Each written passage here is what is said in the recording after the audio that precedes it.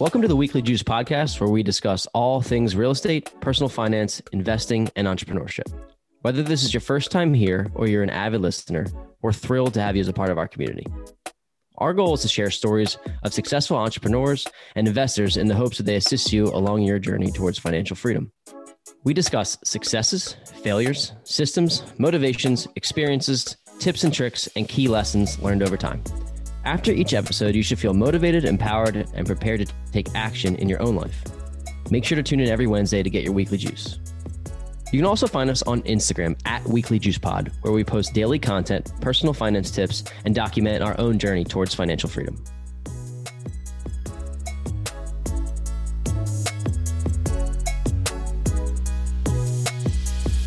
All right, everybody, the boys are back with another episode. This week, we interviewed special guest Shelby Osborne. She is a real estate investor, entrepreneur, broker, and U.S. military veteran with over 74 rental units and is in her early 30s. I hope you guys aren't tired because you're about to be woken up by a firecracker. We got your coffee. We got you woken up by a firecracker of energy here. She, Shelby, she said she was 31. Okay. 31. And yeah, she's 74 units.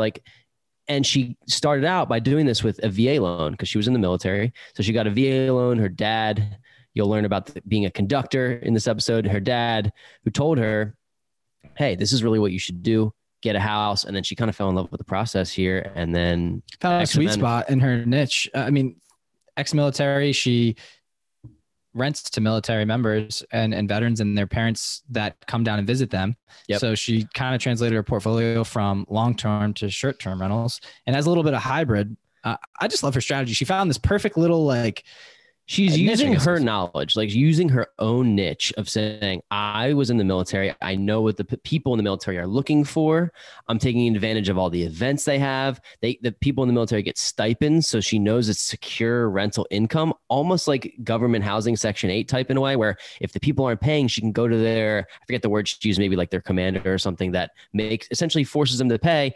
And then turning this into short-term rentals where she's making $1,000 a month in cash flow on 18 short-term rentals. I mean, do the math there. She's absolutely killing it. That's just in one half. Then the other, or that's just 3/4 of her portfolio is her long-term. It was a very, very good episode. We do get into the details and the nitty-gritty, and we kind of talk a little bit about what makes her tick, like we always do at the end of every show.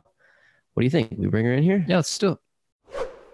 Shelby, officially welcome to the Weekly Juice podcast. Corey and I are thrilled to have you here. As we mentioned previously, we've been following your story for a while now. Incredible stuff that we've learned, and we'd like to share it with our listeners. So if you could give a little brief background on yourself, who you are, where you're from, and then how you got into real estate investing, why you picked real estate as your vehicle. Oh my gosh, so many things. Well, first of all, thanks guys for having me. I'm really excited to be here. Okay, so where I came from, who I am, I guess. So yeah, I went to the University of South Carolina and graduated and commissioned into the Army. So I did ROTC for 4 years because Uncle Sam was like, hey, Shelby, we'll pay for your school if you pay us back afterwards. And I was like, you know what? I'll do it. So I graduated and I went into the Army as a second lieutenant. And my first duty station was in Fort Lewis, Washington. And that's where my dad was like, hey, Shelby, there's this thing called a VA loan where you can buy a house with 0% down. And I was like, whoa, okay, that's actually not a bad deal. So I bought a house when I first moved as a second lieutenant. I was 22 years old, and I did not think more about real estate at all. Never intended to be an investor. I actually had no idea what I wanted to be when I grow up. Sometimes still feel the same, but so I was in the Army, and the 4 years came up and I didn't know what else I wanted to do. So I decided to stay in a little longer, and PCS is what they call it. So changed duty stations to Fort Bragg, North Carolina, which is the center of the universe, so they say in the military world. And I was in the airborne unit. I was jumping out of airplanes. I did the rappelling out of the helicopters. I did the whole Army thing, and was scheduled to deploy. And the Army kind of messed around with my life a few too many times. And it really got me thinking about whether or not I wanted to live that life forever, where someone was in complete control of my time and told me whether or not I could travel outside a 250-mile radius on the weekends. And I started looking for different options. And I was like, yo, that condo that I bought when I was 22 is now worth $80,000 more than when I bought it. And I put a tenant in it and it's making money every month and I'm not doing anything really, like had a property manager. And I was like, you know what? Like real estate, that sounds pretty cool. So a lot of things fell in place at one time and I decided to get out of the military and get my license agent thing to support my dream of being an investor first. And then was that too much story? No, that was the perfect amount of story. I think this is a really interesting way that because you kind of did fall into it. Like you fell into it based on some good advice from your dad, which is awesome. Totally. Shout out to your pops there, but you fell into it a little bit and then you realized it was a good thing, which is one thing. But then people don't know your story. If they're listening to our podcast, maybe they do, but you have over 80 units now and you're in your early 30s, right? So like you didn't just like... What's that? 74 units. Sorry. Okay, got it. 74. Don't inflate it. Okay. Yeah. So 74 units in your early 30s. So you really turned up the gas. Yes. What about it was like this went from this is a good thing to like, no, I'm going to make this my thing. Yeah. I kind of downplayed the level of frustrations that I felt in the military. Probably it like entirely lit a fire within my soul about how passionately I felt about not wanting anyone to control my future. And that completely drove me at an insane pace. And I was very fortunate to have met a few like-minded people, and we began building a community of completely like fire-driven. Like every time, you turn around, they're doing something else, which pushes you to go further. And then you partner on a deal. And before you know it, you're like, how the fuck did this happen in just a couple of years? So a lot of things like that fell in line. If that kind of answered your question. We're the same way. It's just, you have I don't know how to explain it. It's almost like it's kind of like the entrepreneurial gears a little bit that you just can't stop. Like no matter how hard you try. Yes. That's how I look at it. Like that's our little I said something the other day. I forget what it was, but it was like, it kind of explained it perfectly where like, you almost have to try to shut it off in a way. Yeah, you can at this point. And we've built this community of people in the fire movement, real estate movement. You just, like you said, you see someone doing 5 other things and it seems like 2 days and you're like, okay, I got to keep going. I can't just be lazy because the time never stops, right? It keeps going. And there's people that really take advantage of it, which is cool. I think that's why we like our partnership as well too. And I don't know if you feel this way or if you have a partner at all, but we balance each other out and like keep each other going. Like it's an accountability partner, not only as like an equity partner. Right. So totally. I really like that aspect of it in the whole real estate game, but yeah. So why don't we talk about you figured out this was a good idea. You kind of built some partnerships and you were on your way. So what was kind of your first moves? Like, how did you start to build this portfolio of 74 units? It hasn't happened in that long of a period of time. What was your first, couple moves that you made? Yeah, for sure. Okay. So I had that one from back in 2013 when I was 22. And then we're at almost 2018. We're at the end of 2017 at this point, and I'm still in the Army, but I knew I wanted to go now. I was about to get out in the beginning of 2018. And so I bought my first purposeful investment property, which is a duplex. And I put 25% down because I, did not know all the ins and outs of all these strategies. And I was just like, I need to go now. These numbers work. And I did. And I closed and I was like, wow, I can't put 25% down a lot of times because that's a lot of money. And I have to be able to be making a shit ton of money if I want to keep doing this. So I used my VA loan again for the second time. And this time I bought a quad. So I got 4 off of that one, lived in one, rented out the other 3. And then by this point, I was out of the military. I did not have a W-2 anymore. So, and I didn't know all of these different, like that you don't need a W-2 to keep investing. So I was like, oh my gosh, how am I going to keep doing this?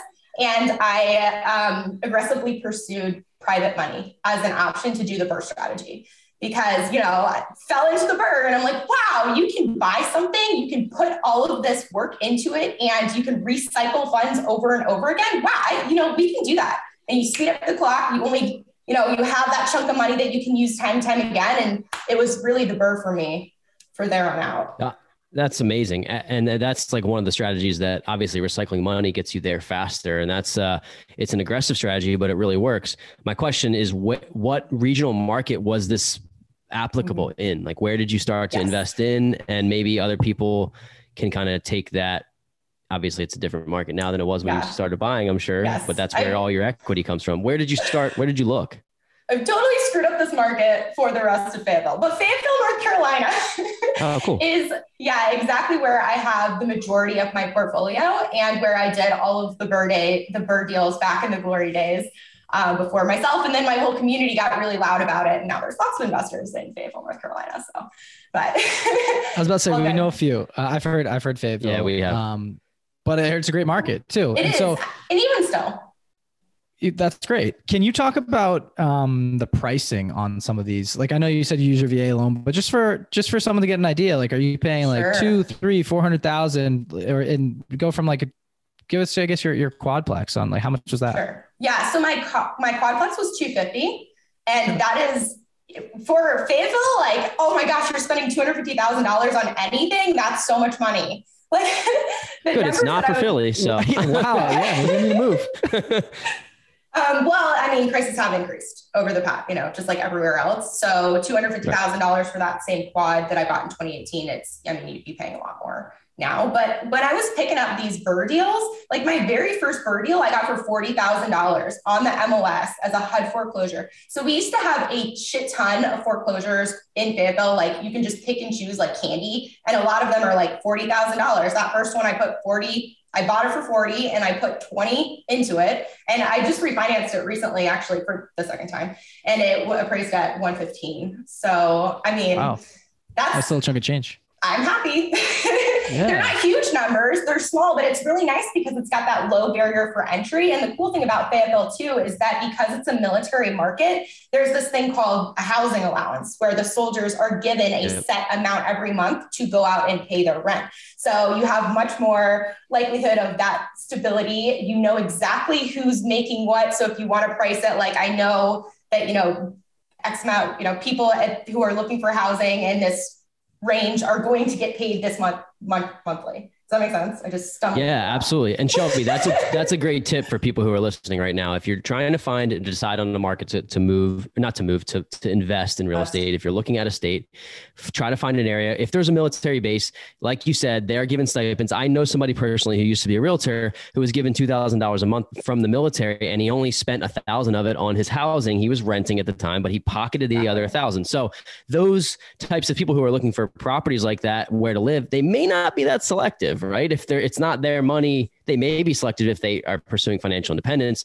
But if it's not their money that they're spending, a lot of people in the military may not be. Hopefully after this episode, more are. But that's a cheat code also to find tenants. Think about that. Like you basically are all your tenants that in your 74 units from the military because they have cash to use? Not all of them, because now I've switched in the Airbnb world too. So, but I mean, some are. I have military tenants, but not all of them are. I do like it too, because I understand, since I was in the military, I understand like the structure. And so like the command structure, if people don't pay, you go to their command team and say, your soldier is not. Yep. Absolutely. I heard that too. And it's like, that's like going, not like it's higher than a boss, right? It's like somebody's going to you're going to pay, like they're going to pay, they're going to be good tenants. Right. So that's very cool. Let's talk about your creative financing. I know you've done some bird deals, but you said, hey, listen, you aggressively started pursuing deals,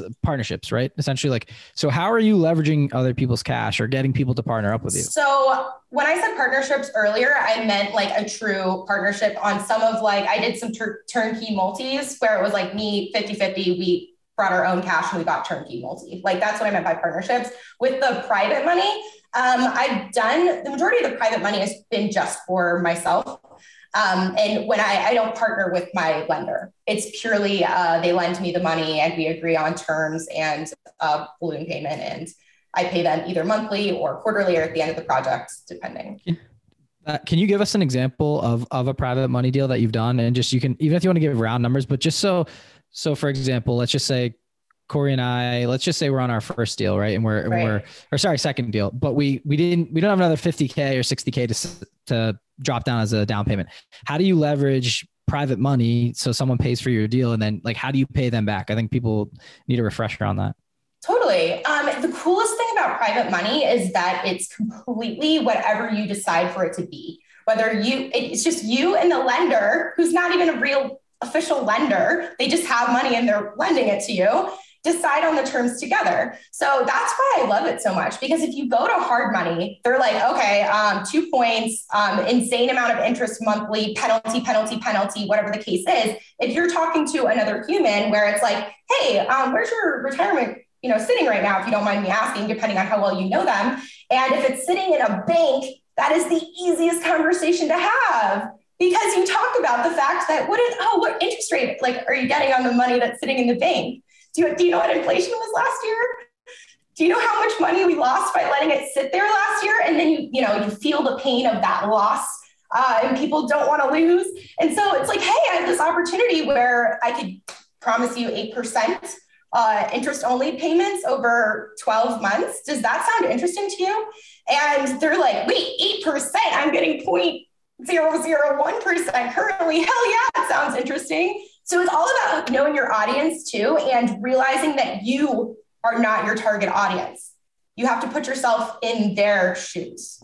That's first of all, I can see how you scaled your portfolio. I almost gave you money sitting in my retirement account just with that pitch there. So, but I think here's the thing. What you just mentioned is really important. Is you're actually doing these people a favor. You think you're asking them for money, but you're helping them make more money. And I think that's the mindset shift where people need to go after private money more. And even where I'm talking to ourselves, right? Like in order to obtain private money, you really got to show and prove to these people that you're actually giving them a major benefit. You're not asking them for any money. You're giving them this amazing return. Yeah. The opportunity. Yes. Exactly. Whenever I'm talking, it's all about are you interested in an opportunity? It's not like, please do me a favor. It's like, yo, you want to make money? Let's freaking go.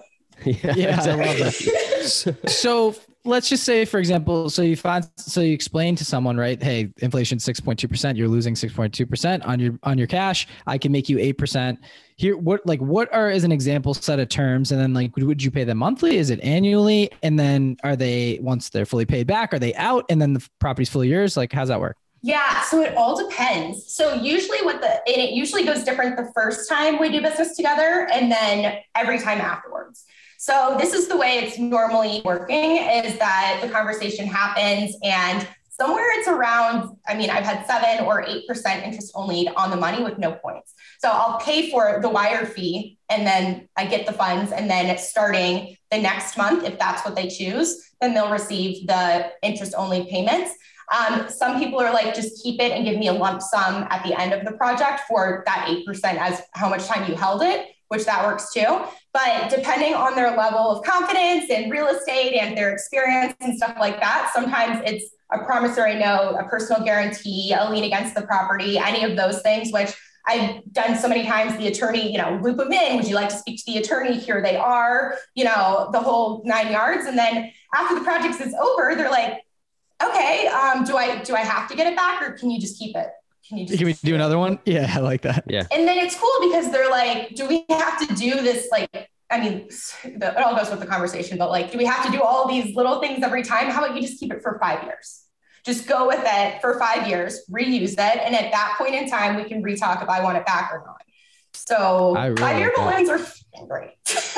Yeah, that's amazing. Yeah, that is amazing. You really dumbed it down, honestly. That's perfect. Thank you for that. We're slow. We have slow. No, we've had a lot of people explain this, and it's just a little bit more. The way you broke it down seems so simple. And we were doing research on HELOCs recently too, and it seems pretty similar. Just rather than you're using your own cash that you can continually reuse. So I like it a lot. It's food for thought for people that are sick of saving up over and over $50K, $60K, $100K just to drop into properties. And then you see your bank account go to zero and you have to start over again.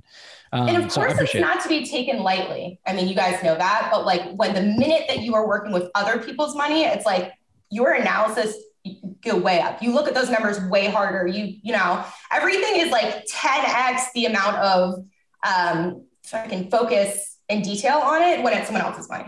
And I just had to throw that in there, but we can move on. Sorry. Oh, yeah, that's good. No, it's great.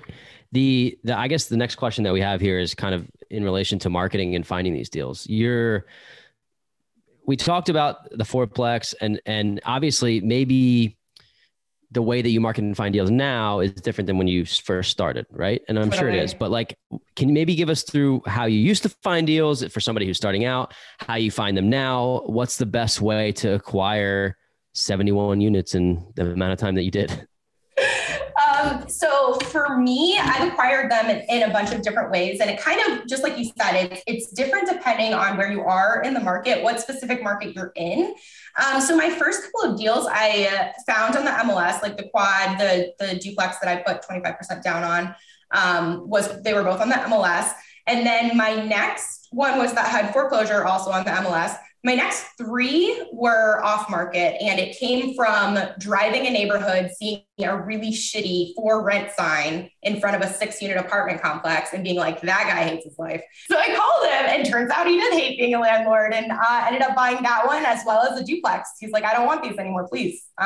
So off market from, driving for dollars, essentially calling signs. And then I've done a lot of courthouse foreclosures. That was really big in my acquisition as well. Very cool. We've heard about that, but we have not specifically gone and done a foreclosure, especially at a courthouse. But what do you think, Shelby, is the best way to analyze these deals? How do you know if it's a good deal? So you find it sounds like you found it every way possible, which is great. But how do you know if it's a good deal? And what's a good deal to you? What does it look like? So again, it totally depends on the market. It also depends on your goals and what kind of problems that you want to deal with. Oh my gosh, that answer. Yeah. What's a good deal? When people ask me that, I'm like, I can't tell you what's a good deal. Like, sure. Yeah. So I'll give you a scenario then of like a hypothetical me, and I'll tell you what maybe you think I should look for in a good deal. Let's just say that I was trying to obtain, $50,000 in passive income, and I wanted to stick to small multifamilies until maybe I grew to a point where I felt comfortable in larger multifamilies. Like if you're looking at a small multifamily, maybe you have a threshold. Maybe you want to get 200 a door, 300 a door, 400 a door. Is it just that, or what would I be looking for if I wanted to obtain small multifamilies? So that's what you did in the beginning. That's why I asked. Yeah. So I shifted cash flow definitely was my drive in all of this, because, you want that money coming in so you can have that time freedom. And I quickly learned that buying property and putting a long-term tenant in there, at least for me, is that $100, $200 a door takes a lot of doors to add up. So that's where I turned into the short-term rental, and in that BRRRR and B strategy, where you do the BRRRR strategy, but then you do a short-term rental on the back end instead of a long-term. For me personally, made the most sense because I got to recycle those funds, but instead of just pulling out everything I could and maxing out that loan to value and putting a tenant in that will just barely cover, maybe hopefully the 1% rule, you're able to have that short-term rental on the back end and really increase your income per property and still be able to recycle the funds. Oh, I like that. So I think we should BRRRR B&B is what you said. Exactly. So out of your 74 units, how many are long-term and how many are short-term? So I have 18 short-term rentals. Wow. And are they is this all in Fayetteville as well? Or yeah. So all of my short-term rentals are in Fayetteville. All of my property is in Fayetteville, except for I'm about to close on a flip in Charlotte. But I don't count that in my numbers. And then I have 2 more doors that I'm renovating in Charlotte. But everything else is in Fayetteville besides my Washington property, that very first one. Sorry. So no, it's awesome. That was great. Thank you for that. So let's big initiative for us. One of our goals for 2022 is to purchase an Airbnb. And obviously we know it takes a lot. It's just a different beast than a long-term rental. So who we interviewed Avery Carl. She just wrote what's short-term rental, long-term wealth. Bigger Pockets. That was last week. Yeah. Last week. And then Travis Zappi, I'm not sure if you know him, young retiree by 33, but they are like our Airbnb experts. So I'm glad we have you on the show now too, to help us out. I mean, clearly 18 units is nothing to, it's nothing to sleep on. It's amazing. So can you talk about the differences and why you see a benefit now for someone to go the short-term rental route versus the long-term? Because I think a lot of people think, and is it just a fad, right? Like, is it a thing that's going to last, or what's your vision on this thing? So my vision on it is that I do think that it will last. And even if it doesn't last, my contingency plan is the fact that my Airbnbs are in Fayetteville, and there are 3 giant hospitals in Fayetteville, and the traveling nurses aren't going to go away, and they still need, furnished findings is like the whole traveling nurse. So that's my contingency plan. You don't think Airbnbs are going away, right? We've been told there's like 3 specific niches, if you will, like between markets. There's the regional market, which is like easily drivable to, let's just say if you're in Tennessee, the Smoky Mountains, for example, right? Like people can go vacation there easily. They just hop in their car. Then there's ones where people go fly and it takes a while to get there. And then there's other markets, like a metro market. And it's like the hotels kind of have beef and lobbyists have beef with Airbnb coming in, and the regulations are a little bit more strict. So Fayetteville, I'm not sure where that falls into any of these. Can you explain that? Did you just find this little pocket? Yeah. Yeah, I have a cheat sheet. That's why I've been pulling this. I got a cheat sheet for everything, man. Whatever you need a cheat sheet on, I got you. Great. But okay, so why Fayetteville? So Fayetteville, like I mentioned earlier, is the home to Fort Bragg, North Carolina, which is the center of the freaking universe in the military. And there are almost always soldiers coming in and leaving. And when they come in and their rental's not ready for them, they got to have a place to stay. Or when they're buying a house and they can't close until next month, they have a place to stay. Same with the selling. Oh, the market's hot right now. Sell. What are you going to do? You're going to live in an Airbnb for whatever, a couple of weeks. So that's one. The VA hospitals, for sure, that I talked about, the hospital situation, but also at the military installation, which is ginormous. There are deployments where that's when people go off, to deploy, and their families all come in to say goodbye. There's redeployments where they come back. The families come in to say, welcome home. There's retirement ceremonies. There's promotion ceremonies. There's Thanksgiving where their soldier can't leave the barrack, but mom's going to come down and get an Airbnb to cook the turkey. Like, this is a huge magnet. And also it's the direct halfway point between New York and Florida, down 95. So that helps too.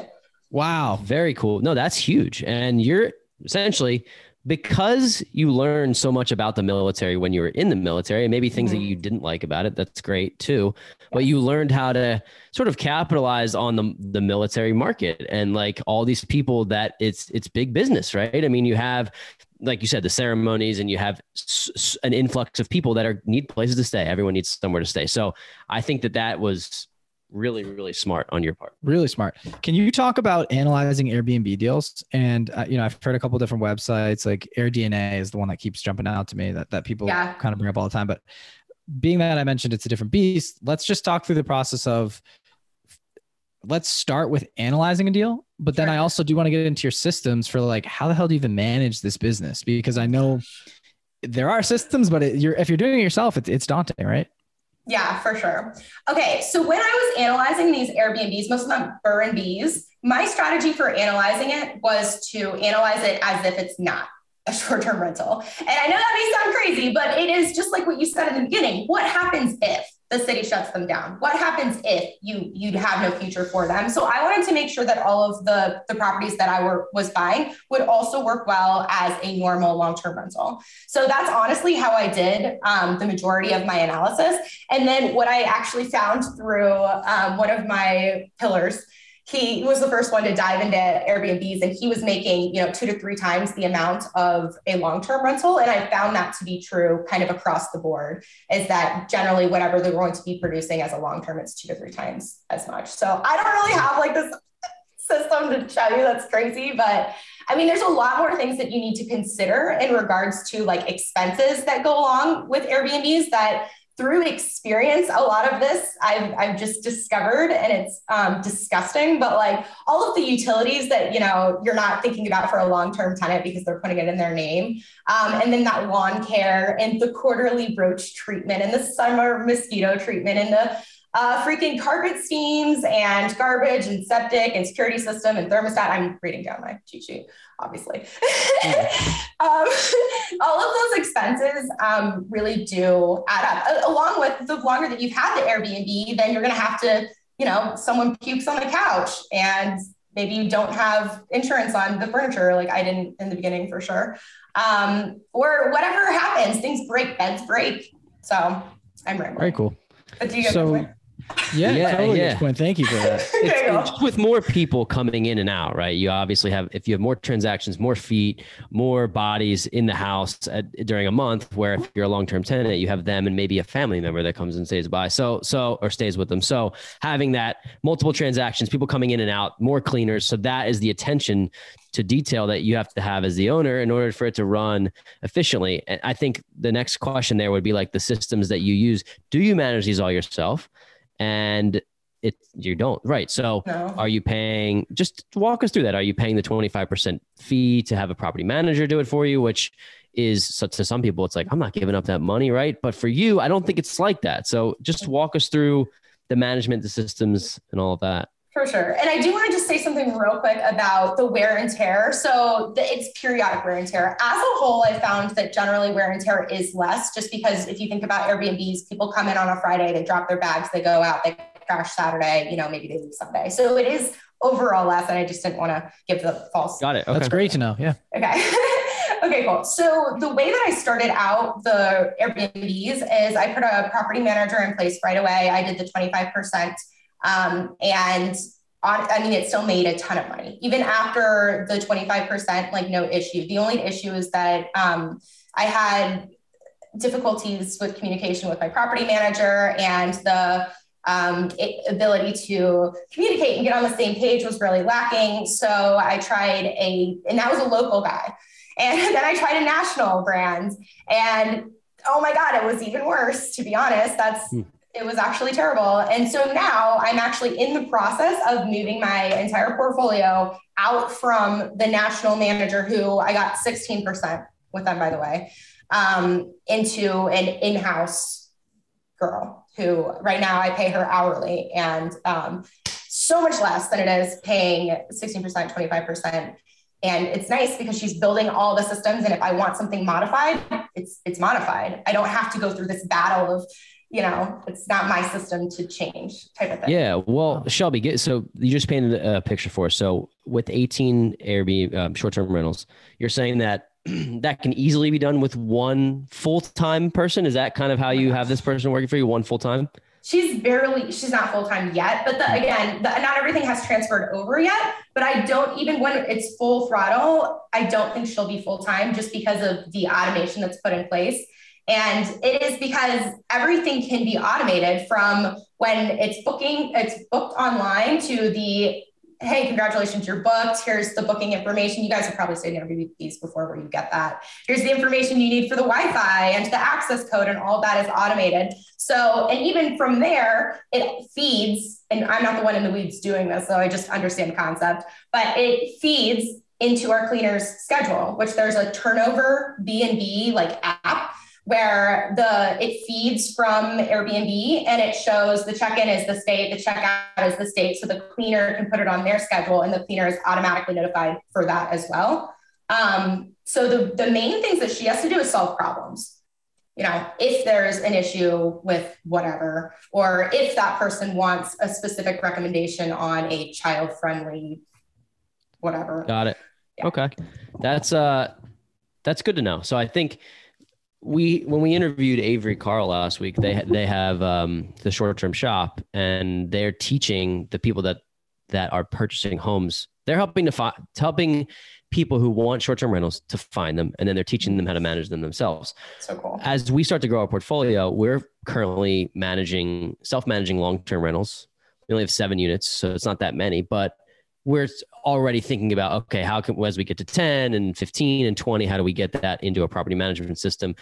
For us, we would think if we're going to do short-term rentals at a distance, we would definitely want to have a manager, but maybe there are ways that you can create those systems so that you can probably maybe do it yourself, at least for the first couple.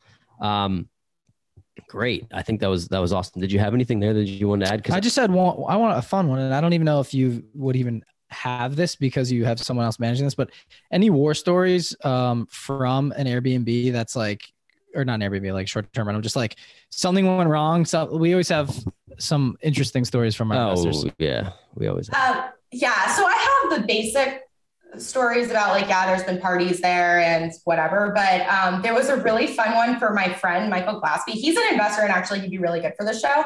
But he has a duplex that in Fayetteville and he was house hacking it and short-term rental on the side that he wasn't living in. And I was actually dropping him off and we were coming up the street and we saw an RV and like 25 people at the duplex, like in the driveway. And it's like tailgating. Yeah. Yeah. Well, they're like partying and it's a 2-1 with an RV in the driveway and he has a property manager who's running it, but like, he like pretended like he wasn't the owner at all. He just like, hey, what up guys? And like went in the house quietly and then called the property manager. So, oh my God, geez, full on rave in the midday.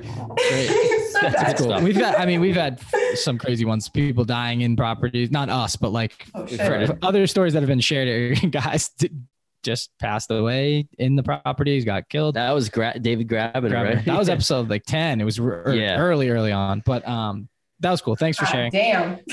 So yeah. We don't need to go there. We don't need to bring it back, but rest in peace. Let's talk about your favorite or most lucrative deal, like a deal that pops out to you in your portfolio, just to give early investors an idea of, some possible returns on what they could see in an investment property.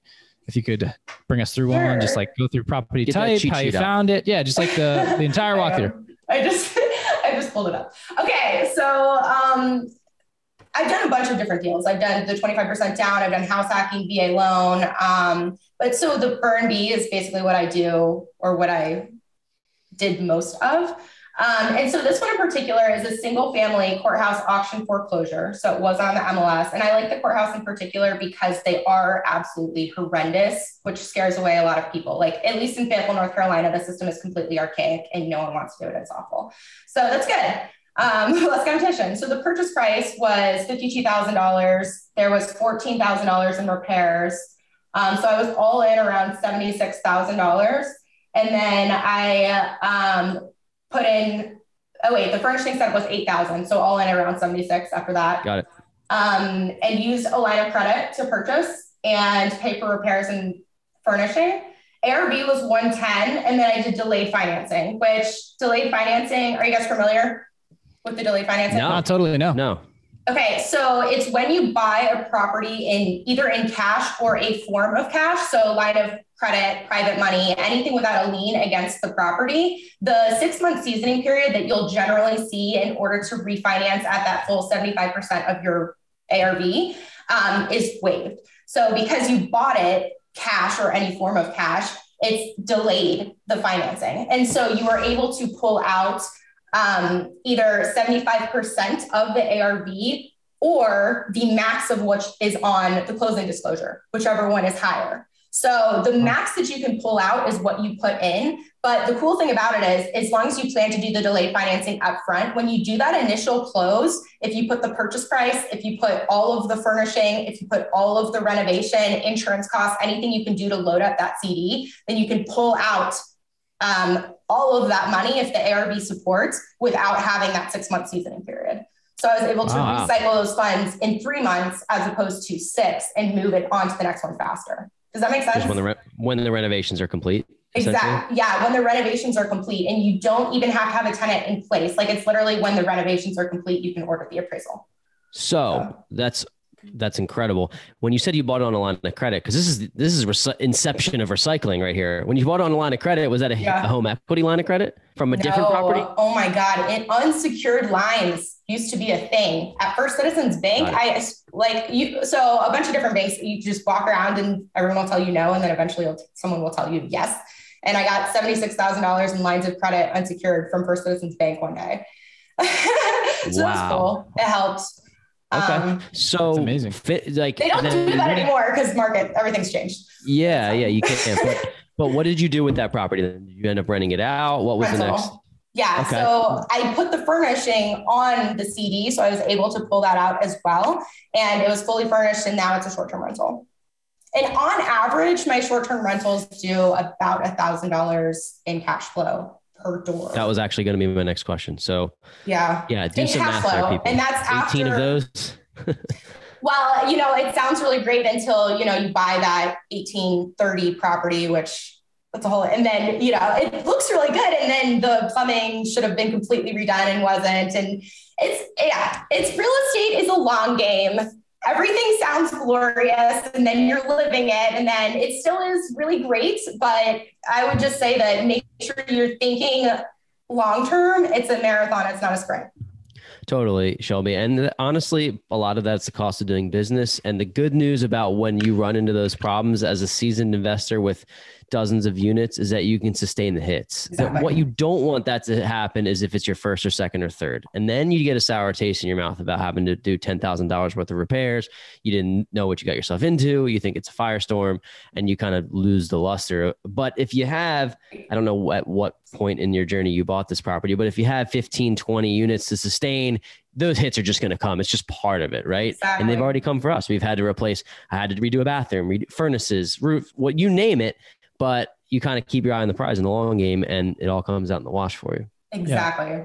So what's given you the most peace of mind having worked in the real estate investment world? And I'm thinking like specifically Corey and I are at the point where we're looking for as much peace of mind and time freedom to go analyze, find, network, get more properties under our belt. And we're thinking about transitioning to getting a property manager, and because we're self-managing right now, most of our properties are like an hour away, so it's not crazy. We're not going to them to fix them anyways. We're calling someone, but it's just totally. It takes a break. It pulls you out of your day, right? And you just can't get back in the flow on certain things because a firestorm happens or whatever it is, like just random plumbing things, just a pain in the ass. Even if it takes 20 minutes, it's a pain in the ass. Fire company's there, and you have to replace the furnace and the oven at the same time because there's carbon monoxide in the whole house, the whole stuff. The roof's leaking. Yeah, it's great. There's a million things, but things you just don't want to be on the phone for. So peace of mind for us, a goal this year is like, hey, listen, we're just going to get a property manager and just call it a day so we can move on. Have you done anything within your business that has given you peace of mind? And let us know what that is so we can potentially take that extremely selfishly, let us know. Dude, the biggest thing for me is the team. And by the team, it can be whatever you want it, but it's like your lenders are your team, your attorneys are your team, brokers are your team, inspectors, your property managers, your bookkeeper is your team. And having the right people will give you the total peace of mind. And they're not easy to find. Like not every person you talk to is going to be the right fit. Eventually you get to the point where you can identify it quicker through pain and through experience. But yeah, property managers was a great way to start. So I self-managed up until I had 16 doors. And then I was like, nah, fuck this shit, man. So yeah, property manager, the long-term property manager works, the short-term property manager works. And for me, I have finally found almost in every single piece of the puzzle, whether it's my investments or whether it's my real estate brokerage business, that I have the right people to handle almost any problem. And it's all about the people. It really is. I love that advice. And it is. And we have a great team in place. I mean, I know if I'm thinking who's our contractor, you're thinking of the same guy right off the top of your head, our boy Joey. So it's like, we know that if you have a contractor, a lawyer, just somebody to call, a guy or a gal to call in that scenario, that obviously helps us out.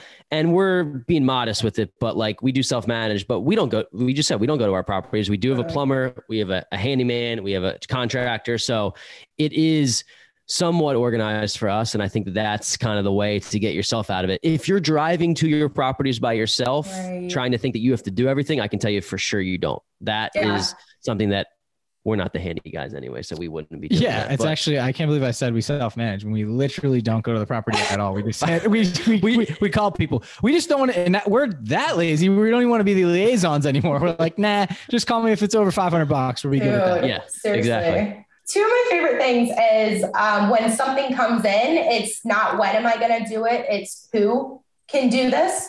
So that change, that change in the mindset. And then the other thing is, does it require my brain to do this? If it doesn't require my brain to do this, then somebody else should be doing it. So those are the two things. That's awesome, because even the little things like us, like if something happens in our property, we're generally speaking to each other about what should we do. And realistically, like a property manager just has like, boom, this is what we do. And like, we don't care if it's, that's the thing. If it doesn't fucking matter, Like, it generally almost 100% of the time doesn't matter at all. And if we call each other and say, hey, dude, what do you think we should do that? We don't know shit about plumbing. We know nothing about plumbing. Why am I calling this guy to say, dude, what do you think? Like, no, I rather have I'm the worst guy to call. We start goofing around. We're like, 30 minutes talking about like how we can make millions of dollars. Like it gets off track. We're like, dude, let's just call a property manager. They'll vet it out between 3 different companies. I don't want to have to worry about going to Google and this company got 5 stars. This got 4. They called me back. They didn't. Oh, they won't go out in emergency. I'm done with that. Like it's really not that bad. Like some people are like, dude, I'll do that. But when your brain, we can generate more income elsewhere. My time is better used elsewhere, and to get build our empire here. So thanks. You should be the conductor of the orchestra. Think about like that too. That's like what my dad used to say that. He's like, okay, well, who's conducting? Who's the one with the vision and saying, okay, you got this piece, and then oversee the whole show. Great. Love that. That's awesome. So as we wind down the show here a little bit, I want to talk about your 5 Pillars Realty Group. Because the way that you earn your active income, you're a realtor, right? That's what you do. Great. Yes. So if you could talk to us about kind of the 5 Pillars team and where you are and what you provide for your clients, it'd be cool for people to hear that. I am so obsessed with my team. It's sickening. Tell us all about it. So it's become a community. It really has become a community. And I'm far more focused on the agents than I am on, like you said, what do you provide for your clients? Like, we're fucking great. We really are. Like, go to Google, check our reviews. We're fucking great. But I care more about the agents out there who are investor minded. Like, the majority of our team started military based, decided real estate, they got bit by the bug. And they're like, you know what? I can do this. And I'm going to use being an agent as a means to generate my active income to fuel my passive. And I want to go as quickly as I can. I want to cut the fat, build the systems fast, leverage, and then optimize my entire world. So that way I can actively pursue my real goals. And of course we want to help people along the way, but like, that's where I'm passionate. I'm passionate about like finding that person who's a fire in their life and they want to do an amazing job at all the things. They want to build their systems right and then scale. So that's what we're about. That's amazing. Speaking my language. Yeah. Yeah. You need anybody to join your team? Let's go. Yeah. We're nationwide. But you did ask where we are. So we are nationwide. If anyone is looking for a freaking community of other people like them, then hit me up. That's awesome. Yeah. That's great. Very, very cool. So I think we made it to the core 4. And in the core 4, we are going to ask you 4 questions. We ask all our guests just to get to know you a little bit more personally, kind of what makes you tick. But you're a firecracker. So starter easy, dude. Yeah. I'll go. First is, what is your favorite investing or business book, real estate book that kind of helped navigate you through your journey? So the one that had the biggest impact on me, not even a real estate book, was the Miracle Morning Millionaires. That Miracle Morning Millionaires book changed my whole fucking world. And it is one of those things where it's kind of like whatever book hits you at the right time. So maybe that's not the exact book for that person, but I needed it at that time in my life. I was dying and it changed everything. And I still do Miracle Mornings to this day. So I was going to ask you, Shelby, you sound like and look like the person who may be waking up at 4 a.m. Like, are you all over it? Like 4 a.m. is my wake up time. Yeah. I don't know. I mean, it's 8:30 our time. I don't know what time it is your time, but you're in the Eastern time zone too, right? Joe, this is my past my bedtime. I'm not. I was going to say, you are like a ball of energy going. So I'm just like, that's 4 a.m. is not. See me in the morning. It's scary. Oh God, dude. Yeah. I have committed myself to realizing I think I know who I am. I'm not getting up at 4 a.m. I'm just not doing it. Maybe if something changes, like I would, but I'm a night person. Like I can stay up all night and do this. And I don't know if there's a better way. Maybe there is. I think it's just kind of 6 a.m. guy or something. Yeah, for sure. But I think that it's kind of like tailor it towards your life. But if you can do 4 a.m., that is amazing. So yeah, it's not for everyone, but I love it. Yeah. So Miracle Morning, it's by Hal Elrod, correct? Is that the same book that you're talking about? Okay. Yeah, and David Osborne co-authored. So not my dad, who's also named David Osborne. Not the conductor. Yeah. Yeah, exactly. Cool. So second question on the core four is, if you had an additional 50K handed to you right now, cash, what would you do with it and why? That is such a great question. Thank you. That is so hard. That's why I asked it. Damn it. That wasn't on the little four that you told me in the beginning. Surprise. Just kidding. I'm surprised. Yeah. Let's see. I would probably, honestly, I want to learn more about investing in something other than real estate. I know that's probably not the answer you want to hear. No, it's a great answer. I actually want anything. Yeah. Are you going to surprise me with crypto right now? Are you about to buy a Bitcoin? Dude, I'm not smart enough. I told you in the beginning with the camera issues, I'm an idiot, you know? The best and most practical answer would be to do another type of B, and I don't have a better answer for it right now, but I'm just telling you, I am interested in learning about other ways to invest. Got it. Love that. Cool. So third question. What's the biggest mistake, Shelby, that you've made in your investing journey so far? Yeah, and how have you learned from it? So there's been several, but I would say, and I think if you asked me on a different day, I'd probably have a different answer. But today, my biggest mistake would be the people who I didn't fire soon enough. And I know that sounds harsh, but I think a lot of people know in their gut when someone is not right for them and they're not performing it the way they should. And they make up all these excuses for why things might be happening the way they are. And you drag it out, and 6 months down the road, you spent a shit ton of money and you wasted a shit ton of time only to do the thing that you should have done 6 months ago. I got a question for you. That's a hard one, right? Like you have a relationship with that person. So how do you, I don't know, say you've worked together for 4 or 5 years, something like that, or you have some sort of relationship. Like how do you even approach that conversation? Because there's so many people I like think about friends, family, or just like your coworkers almost become your family at some point. And an employee can be the same way. I've fired a friend before. Yeah. So it is, and it's okay. For me, it is all about the performance history and it being documented. So military kicks in full throttle. You have the initial counseling with expectations. At the 30, 60, and 90-day mark, you're relooking those expectations and you're saying, here's what you did well. Here's what you need to improve on. If you don't see improvement by that 90 days, first of all, you're not getting hired.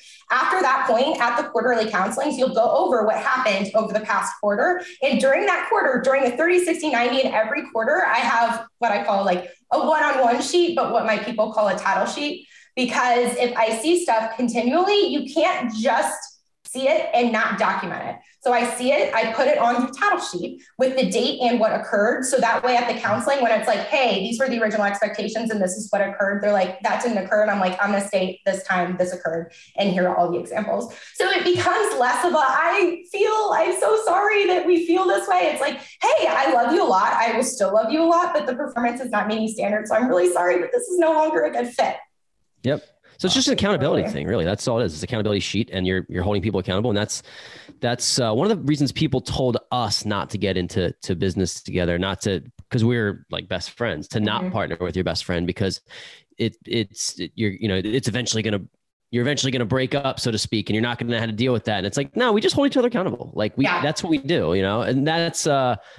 It's the same thing with exactly. Totally. Same thing with having employees. We don't have any employees, but think about all the people that didn't start a business because they didn't have an accountability partner, anyone to get them excited every single day or to feel like they needed to do more for. Like, I'll challenge them any day of the week. I'm like, dude, you're still sitting at home, not doing shit. Yeah. And we might not be everything in line, perfectly streamlined, but we're going, you know what I mean? Yeah, we're having fun. The train's moving. And honestly, like, the money's, you think about the journey, like we're getting older. We understand like this shit. We're going to look back with kids and family and be like, hey, remember all those nights we did the podcast? We got all the properties.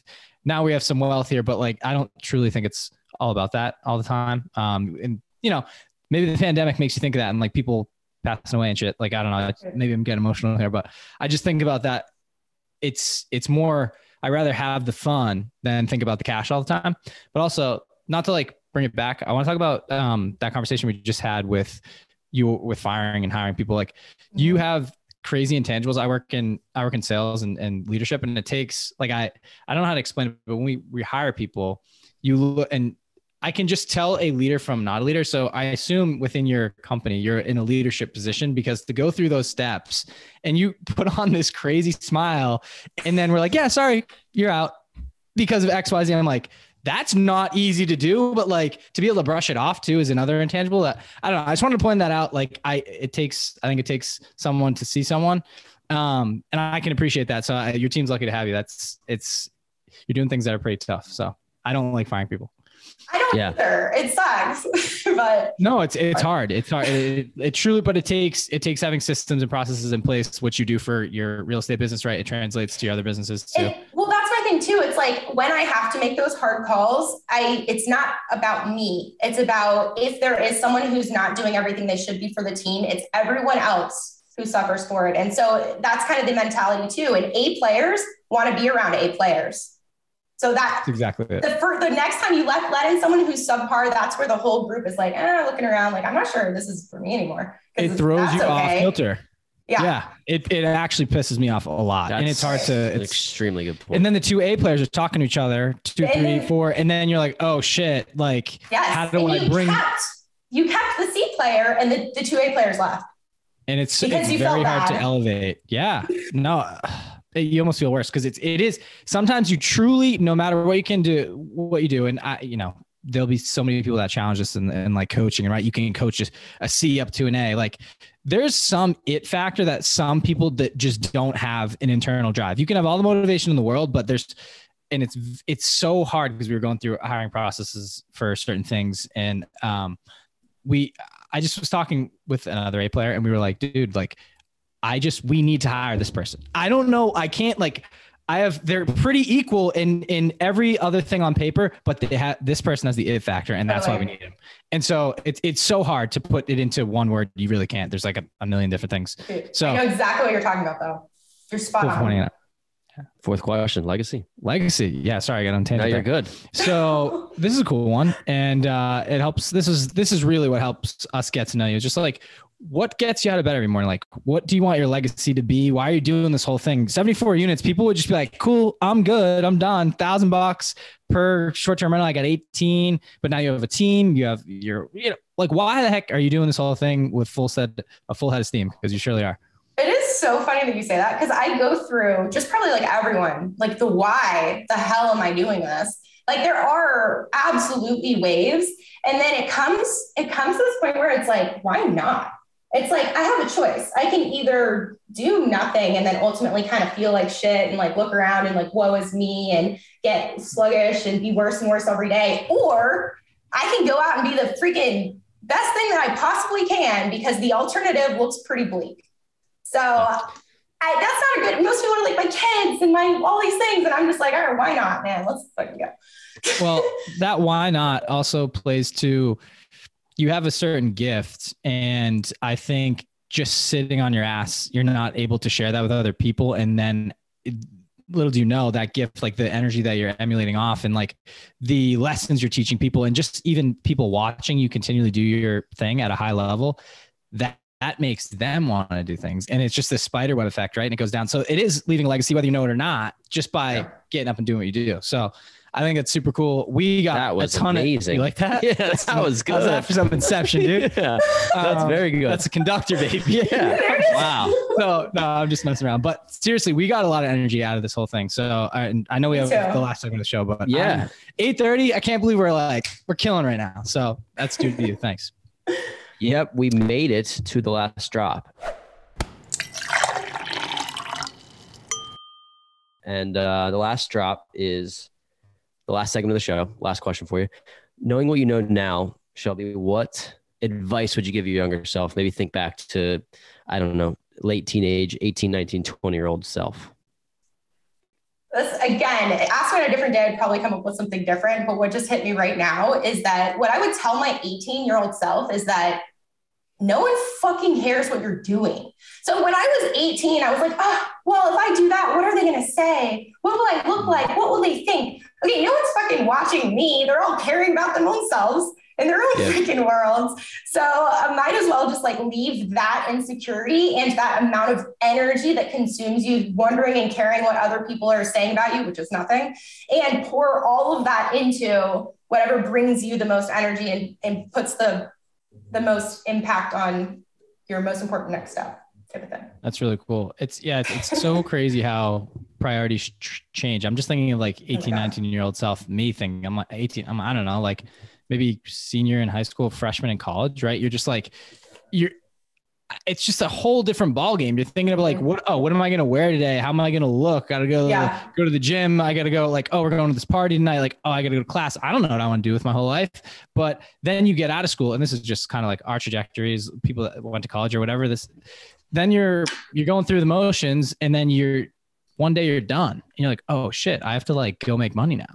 And then you start making money and you're like, oh damn, I don't make enough at all. This is horrible. Like, how did this guy afford this car? How does he afford to buy this house, or she? And I'm like, okay, I got to change things up. And then you get into the cycle of like, do I stay in this company because it's a nice name, right? Like, do I feel fulfilled? And then you see entrepreneurs like, damn, that person's working for themselves. They must have so much time to do whatever they want. And then you become an entrepreneur and you're like, oh shit, I work 100 hours a week. Joke's on me. Absolute joke. So, but it is a little bit more fulfilling, right? You like, if your baby, then you help grow it. So I don't know. There's a lot of different things that go through your head, and like every stage of your life, the older you get and like the more experiences you go through, it changes. So I don't know. Like, I'm thinking if I was asked this question, 18, 20-year-olds, obviously everyone would say start younger, right? Like, I wish I knew what I knew now back then, but no one does. So I don't know. I appreciate your answer. That was good. Yeah, it was a great answer. So thanks, guys. Shelby, we really appreciate you coming on. This has been awesome. It's been a pleasure. If people are really interested in your story, they want to learn more about you. Maybe they are looking for a property. Maybe they want to be another rock star on your team. For whatever reason, they want to network. What's the best place for people to get in touch with you? So 5pillarsrealty.com, there's a contact section if you're looking to work with us, either as a client nationwide, or if you're an agent who wants to be a part of our community. So that's a great place for that. Or if you just want me directly to, Instagram is actually a great place to go. It's Real Estate with Shelby. And I just started a YouTube channel. I posted my very first video yesterday. It got to be better next week. But yeah, Shelby Osborne on YouTube. Perfect. We will link all that. We'll link all that in the show notes so people can find you. Cool. It was an absolute pleasure. Thanks so much. As I said, the energy was appreciated. It got us going. I know it's a late one for us. 100%. And we know it's past your bedtime. You know, you got to get up. You got to get up in 3 hours. So. You guys. But thanks for coming on. We love it. Thank you so much too. I had a great time. Appreciate you guys. Cool. Thanks for tuning in this week. If you enjoyed the show and like what you heard, please subscribe, share with friends, and leave a review on Apple Podcasts. The more ratings we get, the more eyes we'll get on our show, and in turn, we'll be able to provide you all with high-quality guests. It's simple. Open your podcast app, type in our podcast name, The Weekly Juice, click on reviews, and let us know what you think. Thanks so much, and see you next week.